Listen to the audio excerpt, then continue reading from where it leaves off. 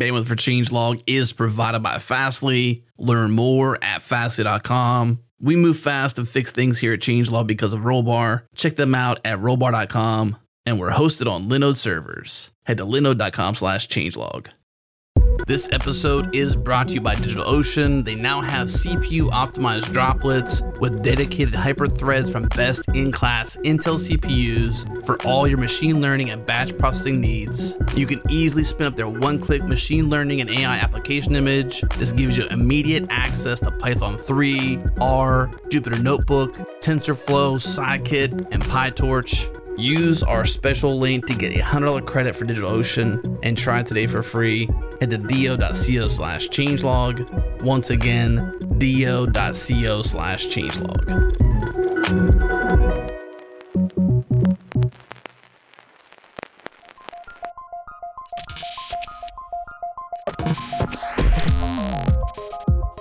Welcome to Practical AI, a weekly podcast about making artificial intelligence practical, productive, and accessible to everyone. This is where conversations around AI, machine learning, and data science happen. Join the community and Slack with us around various topics of the show at changelog.com/community. Follow us on Twitter. We're at Practical AI FM. And now onto the show. Welcome to another Practical AI. Chris, I know that you've had a number of jobs throughout your career. Was the hiring process always super smooth for you? Anything but. I've been hired more than a few times, and I've hired lots of people over the years. And no, for me at least, way more art than science. So I'm looking forward to maybe learning something here.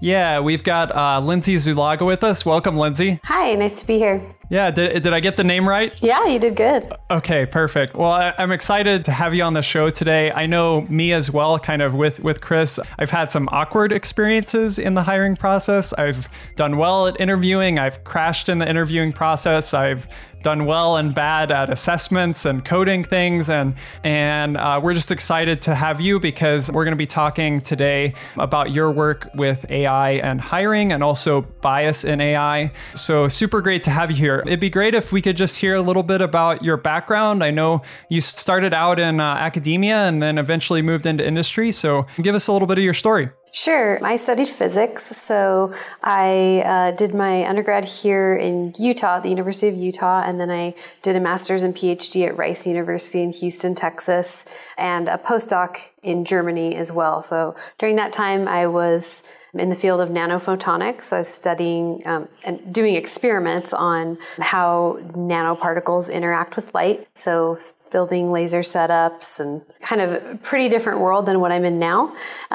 When I went into graduate school, I really wanted to work with my hands. I thought I didn't want to sit at a computer all day. But to my surprise, what I actually enjoyed the most about my work was writing code to analyze data. So when I did transition into industry, data science ended up being a really good fit, kind of relies on a lot of those similar problem-solving skills that I learned. Obviously, having a strong math background was useful, and analyzing data, writing code to analyze data. So it was kind of a good fit, right place at the right time. My transition, and you guys talked about job interviewing, I'll say I've written a blog post about this, but my transition from academia to industry was a lot more difficult than I expected. I was doing well in academia, so I kind of thought it'd be easy for me to transition into industry, and really kind of was naive about the importance of connections. I had a CV, not a resume, but a CV with publications on it and things that people in industry don't really care about. So I came into the whole industry job world a little naive and ended up applying for a lot of jobs online and going through this process. And many people have probably been through it, where you apply for a job through what's called an applicant tracking system and an ATS. And you enter all your information in, you upload your resume, and then you have to re-enter all the information in. And then all your information kind of gets parsed into plain text, and you finally submit, and you've spent all this time kind of trying to personalize your cover letter, and you submit and you just never hear anything again. So it's kind of this black hole. I hate those systems. Whether I'm an applicant or a hiring manager, either way, they're terrible.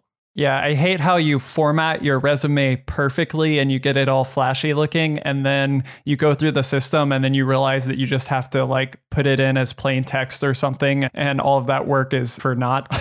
Exactly. And there's a lot of gaming in the system, which I didn't know, and maybe I would have benefited from knowing this at the time.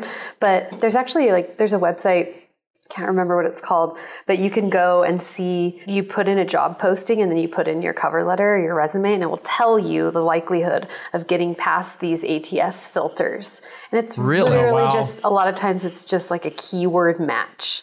And I always felt like that was a little weird to just like put the exact keywords that are in the job posting in my application, but it turns out that does help you get past these filters. A lot of times these filters are pretty simple. They're looking for certain keywords, or they're looking for certain school you went to, or GPA, which is silly because we found that a lot of times that doesn't really tie to job performance very strongly at all. But the bottom line is, companies just have so many applicants. They need some way of filtering through people. And I went away from the experience feeling like something's wrong with this system when me and so many people that I know that had PhDs, and once they got a job, they did really well. They were just passed up by so many companies. So the companies are losing out as well. That story is kind of my motivation of why I care about hiring and kind of fixing this broken system. Now you're director of data science at HireVue, is that correct? Yes. Yeah, and what does HireVue do? Is it one of these systems, or what do you work on, and what does the company do? No, yeah, we're not an applicant tracking system, although we do a lot of times have to work with them, integrate into them. We are a video interviewing company. So our philosophy is that a resume and a cover letter are not a very good representation of a person. So, we started years ago with a video interviewing platform, and our most popular product is called an on-demand interview, which is asynchronous. Our customers are companies that create interviews. They can have any different types of questions. They can have a professional football player ask the question. They can do all sorts of interesting things, but they can send the same interview out to many different people, and the people record themselves answering questions on their own time. And then the companies can review those interviews on their own time. So that's a very popular product. And that was, kind of our main product for a long time, because it kind of replaces this resume phone screening, like initial stage of the funnel. Because we've all experienced, looking at resumes and they all look the same, and it's really hard to differentiate people.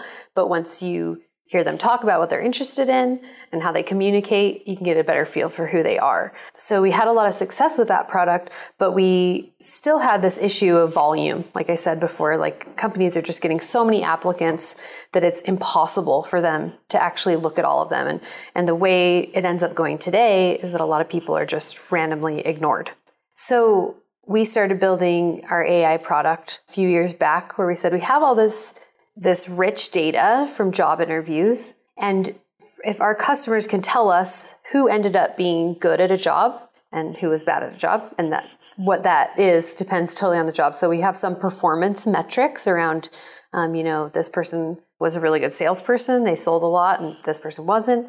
Can we train algorithms to notice patterns between people who are top performers in a job and others? So that is the assessments product that I work on.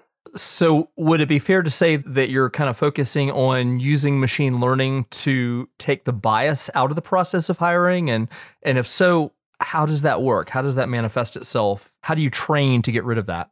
Yeah, so it is a common question that we get pretty immediately when people hear about what we do is a little bit of like, oh, this is creepy, and how do you know what the algorithm's doing? How do you know it's not bias? So, algorithms are really good at stereotyping, and that can be an issue anywhere where AI is used. If there's any bias in the training data, or just even underrepresentation in the training data of certain groups, the algorithm could mirror that bias. So do you mean kind of like if there's only a representation of certain type of candidates, let's say, then your algorithm might behave differently when it's trained on that data according to when it sees those candidates versus, candidates that weren't in the pool, in the training pool. Is that kind of a fair statement? Sure. And I think an even bigger issue is if there's a small number of Like, say there's only one female software engineer and she wasn't very good.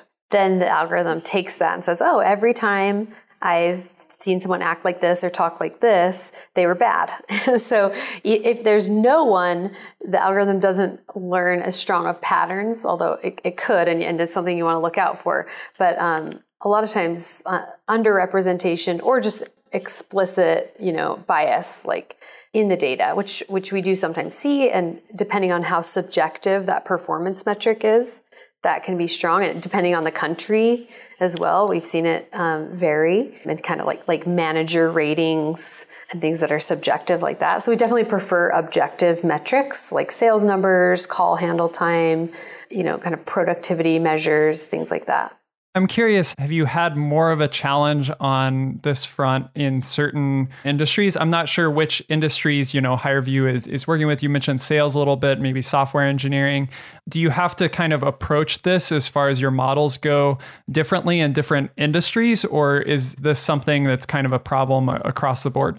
Yeah, I would say it's probably more on a company level or a cultural level that we notice differences. So a lot of what is important in trying to level the playing field is these interviews ask people very consistent questions, and that's something that's been done in hiring over the past several decades, because hiring is very much about gut feelings. So we've improved it by trying to treat all candidates in a consistent way, but it's pretty much impossible for humans to actually do that. Humans have this implicit bias that we don't even know we have. So there's also a big culture recently of like this concept of cultural fit, which is very popular. And companies say they want to hire someone who they like and that can communicate well with them and work well with their teams. But this often results in like a similarity bias where I don't know why I just like that person. Well, you like them because they're a lot like you, or they are a lot like your team already. So you get this homogeneity in your team. So to some degree, would it be fair to say that when a company is looking for cultural fit, are they almost acknowledging their bias and saying we're going to accept that as part of the process, or am I misreading that? I think some people have made that argument. There's articles written about the issues with cultural fit, which is just, are you just opening the door for bias? I wouldn't go that far to necessarily say that that's exactly what's going on. I do understand the concept, but it is very tricky, and humans are probably going to be a part of the hiring process for a long time. So it's something that we need to try to deal with. So I'm kind of thinking in my mind right now in terms of like, okay, we know that humans are biased in terms of these ways that we've mentioned. We know that we can kind of subtly introduce bias into our machine learning and AI models via representation in the data set and other ways. I'm just wondering, as kind of human AI developers, what chance do we have of kind of fighting this bias, and how can we have hope to actually do something better? Yeah, I think a big part of it is just becoming aware. So as data scientists, I think we spend a lot of time just trying to optimize the accuracy of our algorithms and kind of not thinking about bias or fairness at all. As I've studied algorithmic fairness more and more, I found that it's a more nuanced, tricky topic than you might assume. So if you look up, there's a recidivism model. This is kind of started a whole conversation. It's called Compass. And it was this recidivism model in Florida where they tried to predict the chances that someone would reoffend after they were released from prison. When you looked at the data, actually, Blacks had a higher false positive rate. So they were marked as being at risk when they actually didn't reoffend in the training data at a higher rate than whites. That algorithm was trained to optimize accuracy, but because of different base rates in the data, this was a side effect. So this whole thing spurred a really interesting conversation around fairness and how to define it. And the upshot is that basically there's many different notions of what makes an algorithm fair. And with most real world problems, it's impossible to satisfy all of them. So it makes things tricky for data scientists, and we actually need to consider what notions of fairness matter the most for our particular problem. Another example, and I think marketing is a really interesting space because it relies a lot on demographics. So an example of a situation to think about is if you're trying to predict who would click on a data science job posting, like an ad for a data science job, the algorithm could look at a bunch of browser data and say users who look at female type things online are less likely to click on that ad, and end up making an algorithm that doesn't show it to any females. It's a really strict notion of fairness to say, we need this to be shown to the same percentage of men and women. That's obviously pretty strict because there are more men that are interested in the ad and would click on the ad. So the marketing company would lose money, but it's maybe realistic to aim for something else, like we just want the same true positive rate. So out of the people that are interested, same percentage of men and percentage of women saw the ad, for example. So those are the kinds of things, and there's a lot more detail beneath that, but those are the kinds of different notions of fairness that I think you need to take into consideration when you're building an algorithm. So we've kind of dived right into doing it from the algorithm, and I guess I'd like to see if we can differentiate a little bit between what a traditional job assessment process looks like and how HireVue is approaching it algorithmically at this point, and what are the things that might be the same for companies going from one to the other, and what are some of the things that might change for them, and how do they prepare for that? Sure. So yeah, a lot of people are familiar with this traditional job assessment, which is often like multiple choice tests, and they've been around for a long time. They are the result of trying to make the process more consistent. Some of the drawbacks are that they're closed-ended. So you have maybe multiple choice, but none of those choices describe you.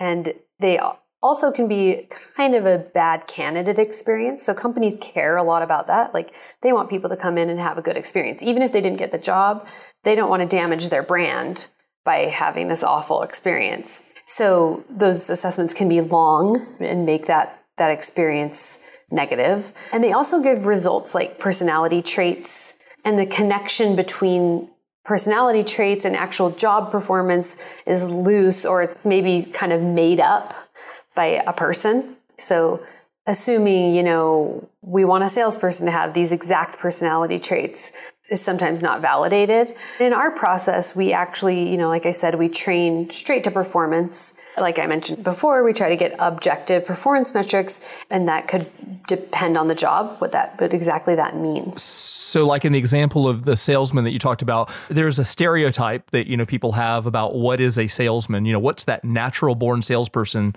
look like personality wise. And that usually has a picture that, is the stereotype in our head. Are you essentially trying to take those stereotypes out of the process by validating which of the metrics are applicable for that job versus what we can see from the data is not? Yeah, sure. And I think sometimes that does happen, that humans have an assumption about what is going to make the perfect person for this job versus what is actually in the data. And so I think a lot of times those notions are overturned by looking at actual performance data. And one thing that I'm thinking about here is, it might be like you already mentioned the example where you only have the one example of a female software engineer who went through and maybe performed one way or another. Is it hard for you to, as you're thinking about, being objective in these ways? I imagine in some cases it might be hard for you to actually get the data that you need to be objective. Like maybe, when you're first working with a company, you don't know the performance information of how the people that they've hired in the past have performed in this objective way. How do you go about kind of establishing that data that you need as the foundation? Yeah, a lot of times that's a process. So a lot of companies don't have really strong performance metrics. And so we have a team of IO psychologists, or industrial organizational psychologists, who go in from the very beginning and help our customers kind of get set up. If they're existing customers, they might already have their own interview and their own questions. But ideally, we kind of start with them from the beginning. What is important to this job? We do a whole job analysis, right? So what do you want to measure? What are you looking at? And our IO psychologists have a lot of experience with knowing which questions to ask to actually tease out that information. So it's kind of interesting. Like there's questions like, tell me about yourself, which are good warm-up questions that don't actually differentiate people very well at all. Whereas questions that are about a situation, like what would you do if this happened? You have this difficult customer and, some detailed scenario. How would you act in that situation? Those questions tend to be better at differentiating top and bottom performers. So the hope is we go in from the beginning and kind of design the interview. We design the process of, how we're going to collect performance data. As you guys know, machine learning algorithms do rely on our training data being kind of representative of who's coming in the funnel. So we want to see a distribution of people. Sometimes gathering enough data is a challenge though. So we have continuous monitoring of our algorithms. I can say a little bit more about that. After we release an algorithm, we're always watching for how it scores different groups of people and making sure that it's not treating different groups of people in a statistically significantly different way. If that makes sense. That was something, Chris, I know we talked about in our last news updates thing is, Google recommending through their AI, forget what they called it, AI guidelines, to always be continuously monitoring for those biases and everything. Yep.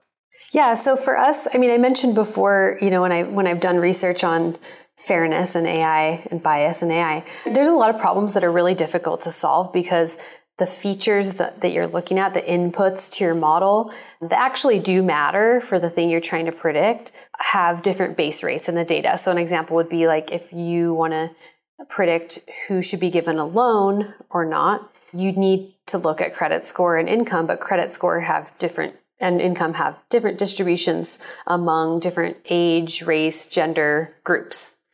So it's really hard to get away from that coming into your model. In a way, we're really lucky because we are only looking at this job interview. We don't do any kind of facial recognition. We don't find out who this person is and try to scrape the internet for more information about them. We're not throwing in a bunch of data that we don't understand. We know exactly what we're dealing with. And the way we take our video interview data and structure it is intentionally made to kind of obscure some of the things that we don't want to know. Like we don't want to know your age, race, gender, attractiveness. We want to know the content of what you said, how you said it, like tone of voice, pauses, things like that, and your facial expressions. So those are kind of the three types of features we pull out and structure. So we're already kind of blinding the algorithm to demographic traits. But one thing to be aware of is that, if there's bias in the training data, sometimes those traits can leak through somehow. So for example, maybe you have an algorithm that was trained to be sexist and it will notice some little difference in how men and women speak in the data set. So if that's the case, this continuous monitoring is really important to see how the algorithm is behaving in the wild. And if it does have any issues, like it's scoring men and women differently, we can go back and say, what are the features that are even telling the algorithm who's a man and who's a woman, and then remove some of those features. So we'll do a mitigation process. We are in the situation where we have a lot of features, so we can afford to throw some out. If they're contributing to bias, we simply remove them. In doing that, we might lose a little bit of predictive power, but we mitigate that adverse impact. We're also lucky in the sense that our rules are very well defined by the EEOC, or the Equal Employment Opportunity Commission. So there's federal laws about how assessments can need to behave, and so we follow those very closely.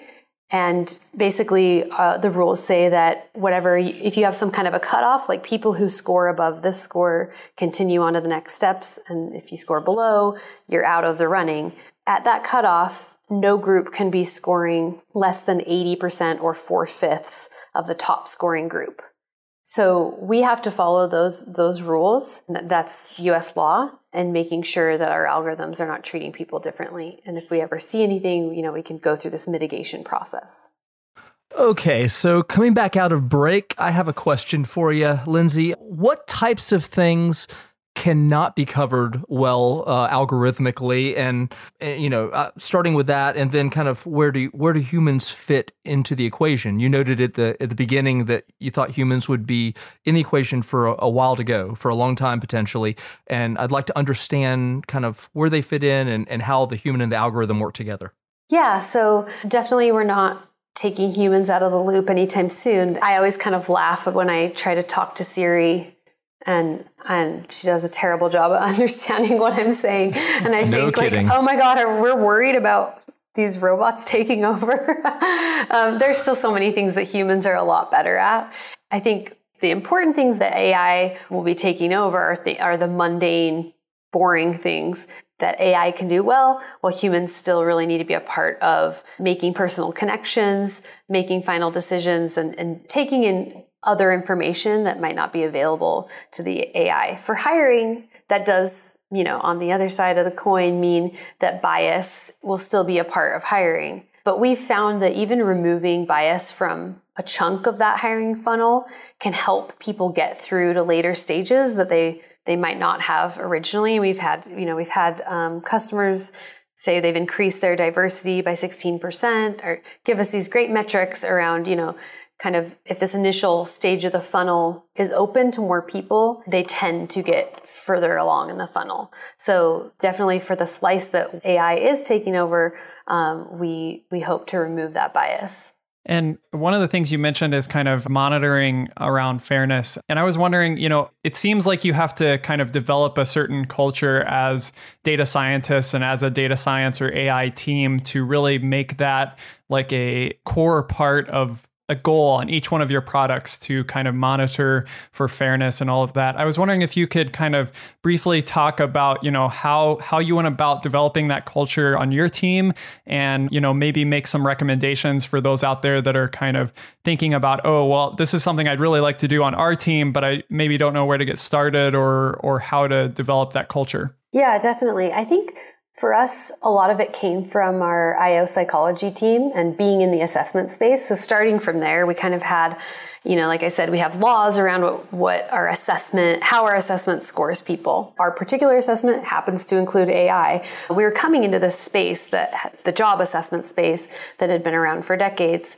So we got a lot of those ideas started there. And then it's kind of blossomed more and more as we've studied. There's a lot of academic study going on around this, and we collaborate pretty closely with some researchers here at the University of Utah who study algorithmic fairness. Like I said, it's, what constitutes fair is not well defined. So it's usually something that needs to be discussed and refined for every individual problem. I would suggest a great place to start. IBM just released, it's called AI Fairness 360. You can go on their website and just play. I played with it a little bit with just some Kaggle data, and they show, a lot of these metrics that I talked about, these kind of definitions of fairness, and you can kind of see how those things are related to each other and how you can possibly mitigate bias. Another recommendation I have, just to kind of illustrate the concept, is Google did some research. I think if you look for attacking discrimination with smarter machine learning, there's an article with an interactive portion where you can play with this fake data where it's credit score, and you're trying to predict who would repay a loan. And this is something I mentioned earlier, but it's a great thing to play with and kind of see how there's trade-offs. So in real world situations, there's really not one way to do things where you could satisfy all notions of fairness. So you're always dealing with these trade-offs. And I think that's something that's good to look at. And again, this really varies from problem to problem, depending on your inputs and how different your base rates are and how much you rely on inputs with different base rates to predict your outcome. So, keeping things practical, because this is practical AI, I'm finding all of this really, really fascinating. And I was wondering if you could just kind of walk through. So do you establish, like, maybe based on looking at some of this Google work or IBM work, kind of figure out some metrics that at least make sense to track first? And then how are you tracking them? So you're making predictions with your model, and then are you running those metrics on the predictions? Are you running them kind of on the training data that you're feeding in? What exactly are you monitoring, and what's kind of the process? Like, you put the metrics in place and then you kind of send notifications to people to review them, and who reviews them? I'm kind of interested in those sorts of details. Yeah. So like I said, the notions of fairness that we look at are tightly tied to law, like employment law, but we also we look at other things as well. And we're always kind of interested in being ahead of it. I think it's kind of common that people assume data scientists don't care about this. And we really given it a lot of thought. And we're always looking for different ways of looking at it and seeing how we can improve certain notions. But again, we kind of always come back to the regulations in the employment space as being kind of our most important base to cover. So I mentioned the 4/5 rule or the 80% rule for us, which is something we closely monitor. And like you did ask before about training data versus kind of how the algorithm is behaving in the wild. So we're always watching that. Like, here's the customer's cutoff score. They are watching job interviews for everyone who has scored above this and maybe first, or maybe they're not watching the lower scorers at all. So what are those ratios at that cutoff? How are men scoring compared to women? How are the different races scoring? If we ever have an issue there, continuous monitoring is really important because we start off, with a training set of maybe hundreds and hundreds of interviews, and there wasn't a lot of diversity. Possibly there's groups that were small, and it was kind of hard to see with all the noise how the algorithm's treating those groups. So watching how the algorithm actually behaves in the wild is very important as well. So we're always watching those numbers and being proactive about coming to our customers and saying, hey, we need to mitigate your algorithm. Obviously, we also mitigate at the beginning, but if we ever see that we need to mitigate after the algorithm's been out in the wild for a while, we will do that. Have you seen have certain things surprise you as you've done this sort of monitoring, like biases or things pop up where you thought you did a really good job preparing the algorithm, but it turns out like you didn't in some way or another? Yeah, most of that probably just comes, if there's any bias that comes in later on, a lot of that is because your training group just wasn't very diverse. So that is something that, we see when we have, maybe there were very few people of color in this data set, or maybe there were very few women. So like I said, it was really hard to tell with just the training data that there was some feature that was allowing the algorithm to mimic bias in the data, but it becomes apparent later on. And we have seen that. Usually not too badly. I mean, usually we're pretty on top of our monitoring. We don't see anything too drastically different than we expected. Cool. Yeah. So do you see, I'm thinking, maybe we can transition a little bit here to kind of the machine learning and AI community in general, maybe outside of hiring. Are there things in like trends in the community around how we're developing AI that concern you around like the topic of fairness? And then are there maybe other things that are encouraging, maybe these projects from IBM and Google, for example?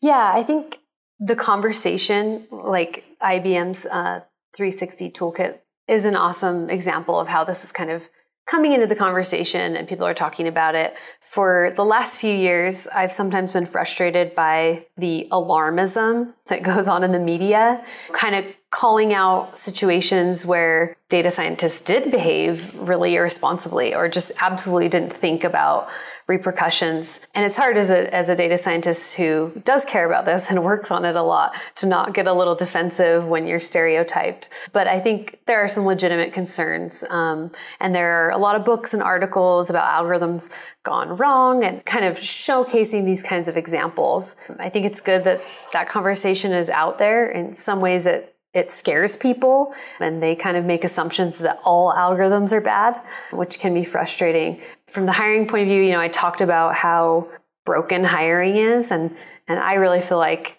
we've made huge improvements where with an algorithm, we can actually look inside the algorithm and say, okay, what features are causing this bias? You really quantitatively see how the algorithm is treating different people, where it's a lot harder to do that with human beings.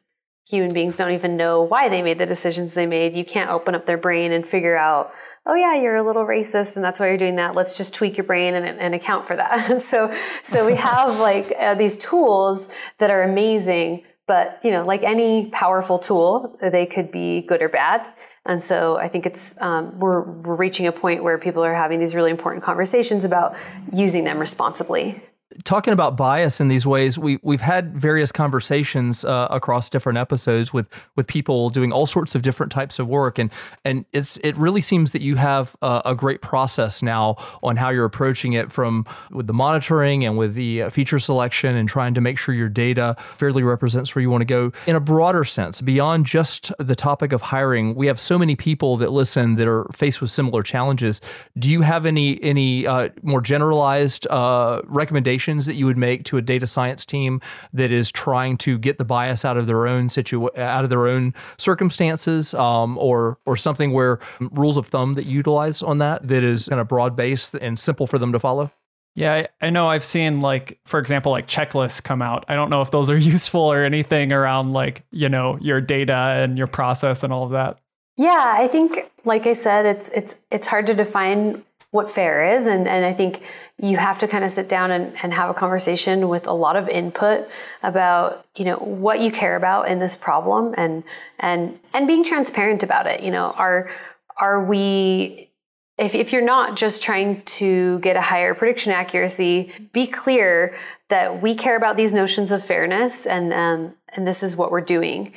This is what we're measuring, and this is what we're doing to mitigate. That's something that's just been really useful for us because we were doing this for a long time and not really talking that much about it. We were getting criticized and, when people assumed that we were being careless. So I think now this conversation started and people are being really transparent to be really open about it and say, hey, what we're trying to do is difficult. These are the notions of fairness that we care about and that we're trying to optimize. And we're open to have conversations about that. And we're open to, changing that. I think everybody understands that machine learning can be very powerful. And if there isn't clear answers, we want to have a conversation about what we're trying to do with it. One of the things that we've noted before is, we're still in the very early days in data science, especially if you compare it to software engineering, who has been maturing for decades now. And I'm kind of talking about the AI space specifically. But do you think that this period right now where we're all grappling with bias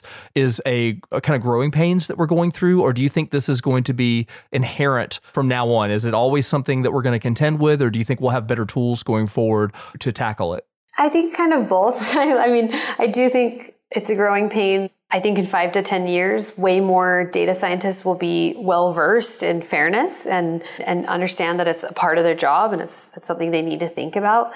But at the end of the day, it's like any complex topic. There's always going to be different opinions. So because there's not one clear answer, I think there will always be debate about what an algorithm should be doing. And this is a great example with the compass model, the recidivism model that I mentioned. At the end of the day, there's no agreed upon way it should behave because different notions of fairness, to satisfy them, you sacrifice another. And there will always be people that have their opinions about what the most important notions are. So I think it will be something that's controversial going forward. I know that I have definitely appreciated your perspective on this, Lindsey. It's been super enlightening to me. So thank you so much for being on the show. Are there any places where you'd like to point to people to find you online or certain resources or blog posts that you'd like to highlight? Sure. I'm on mostly just on LinkedIn, Lindsey with an EY, Zuloaga, Zuloaga. That's where I'm probably the most active. Awesome. Well, thank you so much for being on the show. And I know I'm really looking forward to seeing more of the great content that you put out and the great work that you and your team are doing. So thank you so much. Thanks for having me. Thanks a lot. All right, thank you for tuning into this episode of Practical AI. If you enjoyed this show, do us a favor, go on iTunes, give us a rating, go in your podcast app and favorite it. If you are on Twitter or a social network, share a link with a friend. Whatever you got to do, share the show with a friend if you enjoyed it. And bandwidth for changelog is provided by Fastly. Learn more at Fastly.com. And we catch our errors before our users do here at Changelog because of Rollbar. Check them out at rollbar.com/changelog. And we're hosted on Linode cloud servers. Head to linode.com/changelog. Check them out. Support this show. This episode is hosted by Daniel Whitenack and Chris Benson. Editing is done by Tim Smith. The music is by Breakmaster Cylinder. And you can find more shows just like this at changelog.com. When you go there, pop in your email address, get our weekly email keeping you up to date with the news and podcasts for developers in your inbox every single week. Thanks for tuning in. We'll see you next week.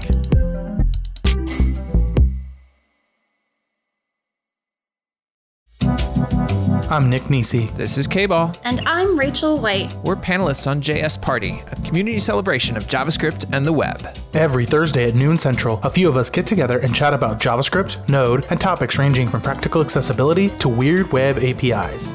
You could just eval the text that you're given, and that's I think that's basically what it's doing. What could go wrong? Yeah, exactly. This is not legal advice to eval text as it comes in. Join us live on Thursdays at noon Central. Listen and Slack with us in real time, or wait for the recording to hit. New episodes come out each Friday. Find the show at changelog.com/JSParty or wherever you listen to podcasts.